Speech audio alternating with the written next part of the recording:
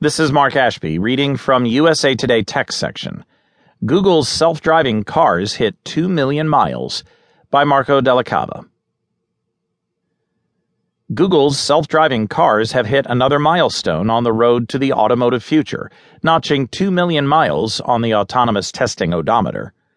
That mark, which the Alphabet-owned company announced Wednesday, was hit as other companies spent the summer dominating the self-driving headlines.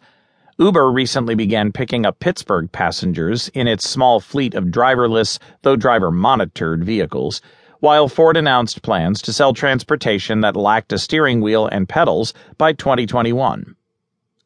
The path towards robotic transport, so-called Level 5 autonomy, where humans need not get involved, is what the project has been traveling on for more than 7 years. And despite rivals suggesting that autonomy is around the corner, Google's self-driving car lead says his team is nowhere near finished with the hard work of making computers drive better than humans. There's definitely a lot of things being said in the media, but my personal opinion is it's a lot of noise and ambiguity, project lead Dmitry Dolgov tells USA Today. Dolgov was in at the 2009 ground floor of the program and takes over after the abrupt departure of longtime technical lead Chris Urmson. I find the terminology is overloaded, and there are big gaps between what's out there and what's working, he says, but it's exciting. Dolgov's point is clear. Upstarts may claim that they can develop self-driving technology by leveraging increasingly sophisticated machine learning algorithms, but nothing replaces the simple and often boring task of trolling the streets of Mountain View, California, Phoenix, and Kirkland, Washington. While Google's engineers have refined their systems by running many millions of miles of virtual testing, it remains a poor second place to encountering and processing real-world road encounters that range from a woman chasing ducks with a broom to buses failing to yield.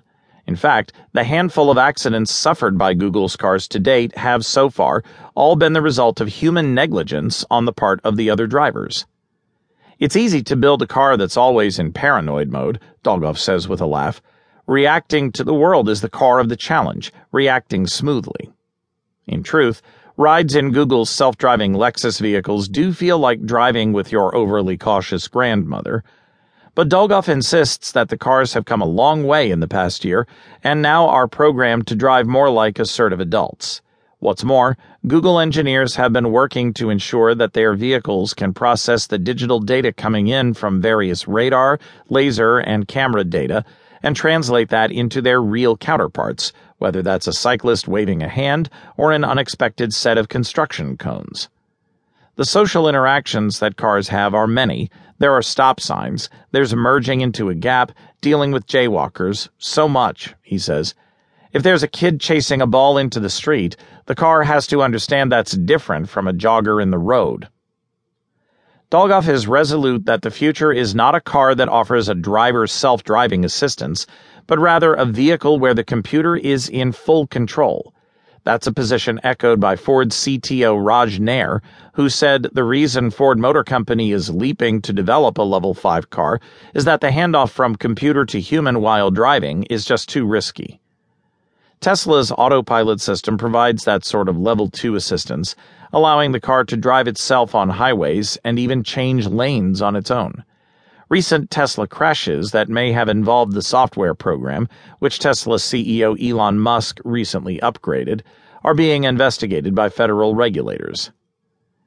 In 2012, we ran a test with Google employees who got a car from us that would occasionally need them to take control, says Dolgov.